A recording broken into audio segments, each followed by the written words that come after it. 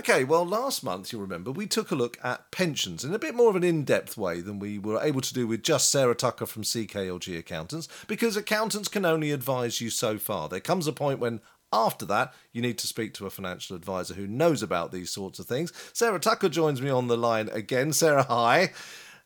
Oh, hi, Neil. Hi, yeah. And we're also joined again by Paul Orrey from Wealth. Paul, lovely to have you back on the programme. Thanks for joining us.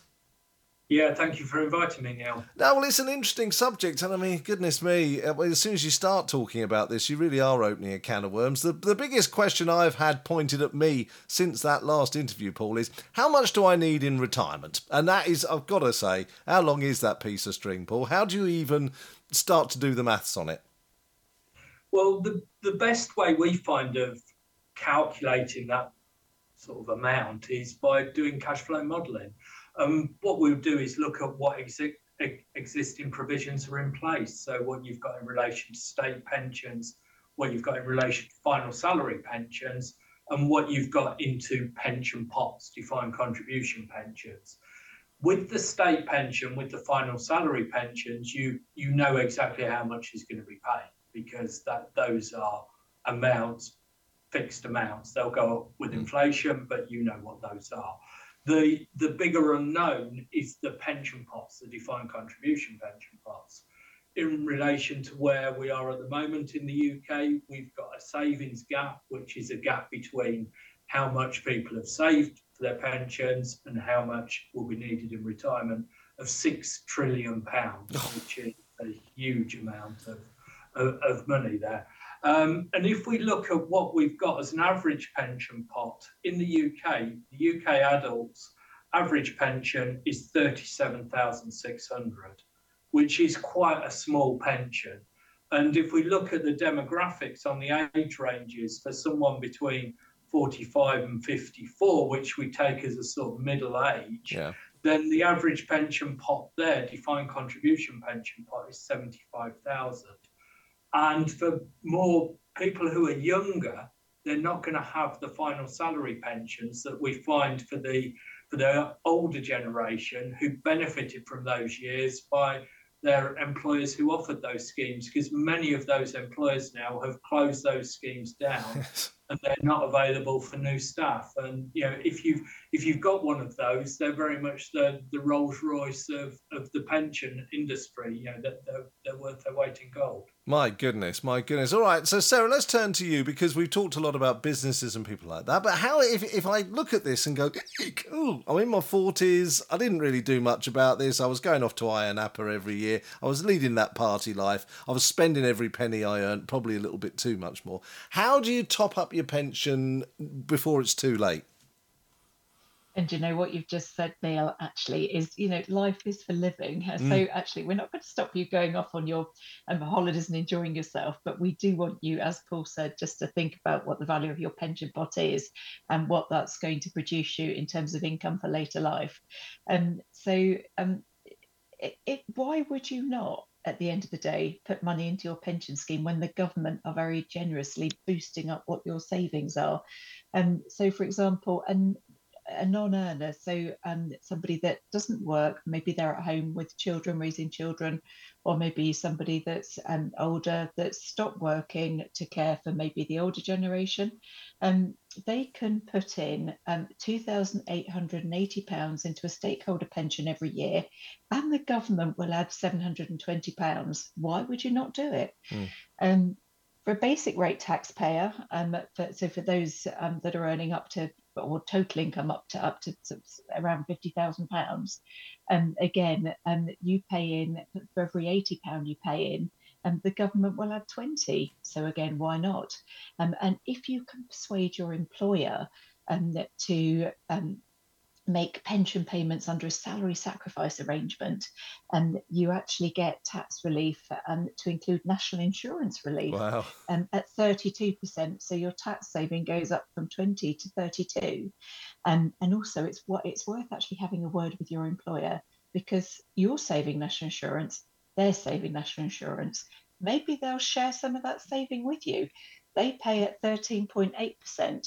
So even if you went Dutch on the saving, and that's an extra 6+%. So you're looking at 38% of a basic rate taxpayer. And of course, it goes without saying, if you're paying tax at higher rates, so anybody that's earning over of total income over 50, there's even more tax savings to be had. Just be careful, actually, with high earners. Just one thing I will mention is that if your pension payments are made via salary sacrifice, that's great, you're getting all your tax reliefs. But if they're not, for example, if they're deducted from your net pay, and this is a bit of a call to action, go and have a look at your payslip, go and see how your pension payments are made, because if they are paid out of your net pay, then chances are you're not reclaiming that higher rate tax relief. Right. That involves the completion of a tax return.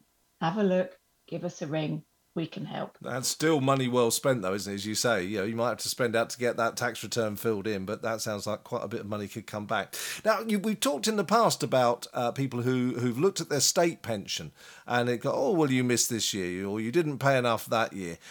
You've mentioned this before. I think it bears mentioning again that you can check what your situation is with your state pension, can't you? And there is some room to manoeuvre that you can make up on misses in the past. Yes, you can. Now, first of all, I would encourage everybody to just type into Google, what is my state pension age? Because actually it has recently crept up from 65 to 67, and there are rumours that it might go up to potentially 68 as well. So again, check that to factor into all your calculations. And then what you should also do is set up a personal tax account with the government. Now, by setting up a personal tax account, you can have a look and see what your national insurance contribution record looks like and identify gaps in your record. Now, you need 35 qualifying years to bank the maximum state pension. And why wouldn't you? They're getting increases more than probably anybody else is at the moment. You can normally only go back 10 years to reinstate those missing years. But at the moment, you can go back as far as April 2006, and it will cost you £824 a year to do that. It is worth looking at, but again, look at it in conjunction with reviewing your overall provision for retirement and talking to your financial advisor, giving Paul a ring. You must look at the picture as a round. Right, excellent advice there, excellent advice. Paul, let's just come back on this as well, because a lot of people have said to me there's other ways of doing it than relying on a pension. I mean, there's one or two people in the past who probably did some deals for cash.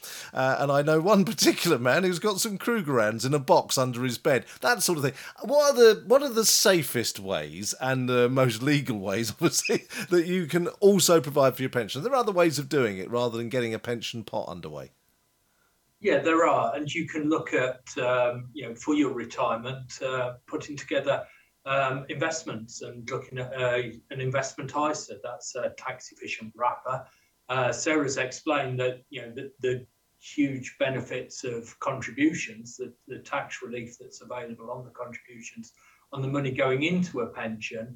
But if you look at an ISA as well, an investment ISA could be used to build up over the years, and then that can be accessed in retirement. And the advantage of an ISA is that it can be taken out without any tax considerations. So you can then withdraw a regular amount, whether you do that monthly, whether you withdraw that annually, and that could be used in conjunction with other provisions. So such as the state pension, such as a pension pot, and such as a final salary pension.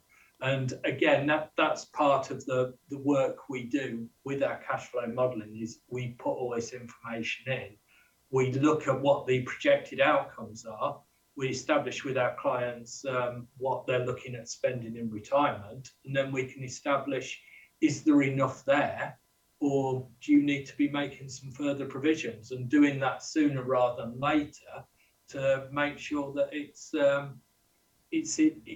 more affordable. Okay, I mean, one of the other things that sort of occurred to me is, you just mentioned there, Sarah, that the state pension age could go up. But a lot of people retire young. Well, I say that. I mean, it seems to me that everybody I know is working till the day they drop. But there has been this trend for people to perhaps retire in their 50s. So you've suddenly got, if you retire at 55, you've got like 13 years from what you're saying, 12 at the moment, maybe 13 years, where you're not going to get your state pension. But then in 13 years' time, in comes your state pension. So do you have to, Paul, always take the same amount for your pension? You go, right, I'm going to draw my pension, it's going to give me £1,000 a month, that's it till the day I die? Or can you be more flexible? Can you say, actually, can I have a little bit more now and then draw less when my state pension comes along?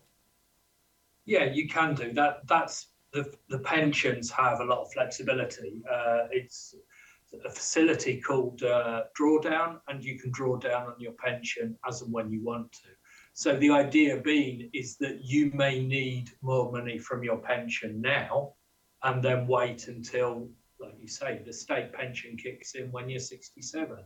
The other thing as well, you can use a pension pot to provide you with a flexible income. You can also use it to provide you with an annuity. And annuities are fixed contract term arrangements where you get an income which you'll be guaranteed throughout the term of the annuity. Right. They can be annuities for life, and in the current high interest rate environment, we've seen an increase in annuity rates, but they can also be fixed term. So you could take out an annuity for 10 years, which would then mature after 10 years, and it would tie in then with something like the state pension starting. Right, excellent. All right, well, like all these things, time flies by, and we're going to be picking up on this over the coming months again. But before we finish up today, we've just had an autumn statement. Paul, what effects did that have as far as you're concerned? One of the points that was raised in there was the one pot idea, whereby you could move one pension pot from employer to employer. Is still at a consideration stage at this point. It was a bit disappointing that there was nothing in the statement about the pension dashboard, which is the government IT system whereby you should be able to go on and see all your pensions, because locating any old pensions is a good thing to do.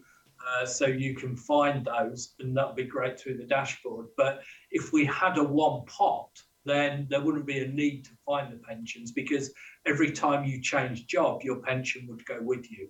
But it's in the consultation stage at the moment, and hopefully that's something that progresses. All right, this is along the lines of making tax digital, is it? This seems to get bumped along. I mean, we were talking about that for years ago, and it seems to still keep getting bumped. Sarah, what about this state pension increase? That was good news, wasn't it? Oh, it certainly was. The Chancellor has stuck by his commitment, and pensioners will be receiving a nice increase of 8.5%, and that's based on wage growth. So the triple lock is still with us, which is great news. Other than that, the budget, or the autumn statement, I should say, it wasn't really a budget, was a bit of a damp squib. The only thing that was exciting really for businesses were the full expensing being made permanent. So that's right. Tax relief on your on the purchase of fixtures and fittings, etc. And also the reduction in the national insurance from the 6th of January for employees. And various tweaks to national insurance for the self-employed as well from next April. Fantastic. All right, well, there we go. That's it in a nutshell. As I say, we will pick up on all this again, because it seems that, especially around Cambridge, because it's such an unequal city in that way, there are going to be people at all stages, and we've got young and old as well. Everybody has got some particular angle on this, so it's really good that we continue to pick up over this over the coming months. But for now, Sarah Tucker from CKLG Accountants, Paul Orrey from MM Wealth, thank you so much for joining us, and we'll see you again soon. Thank you. See you soon, Neil.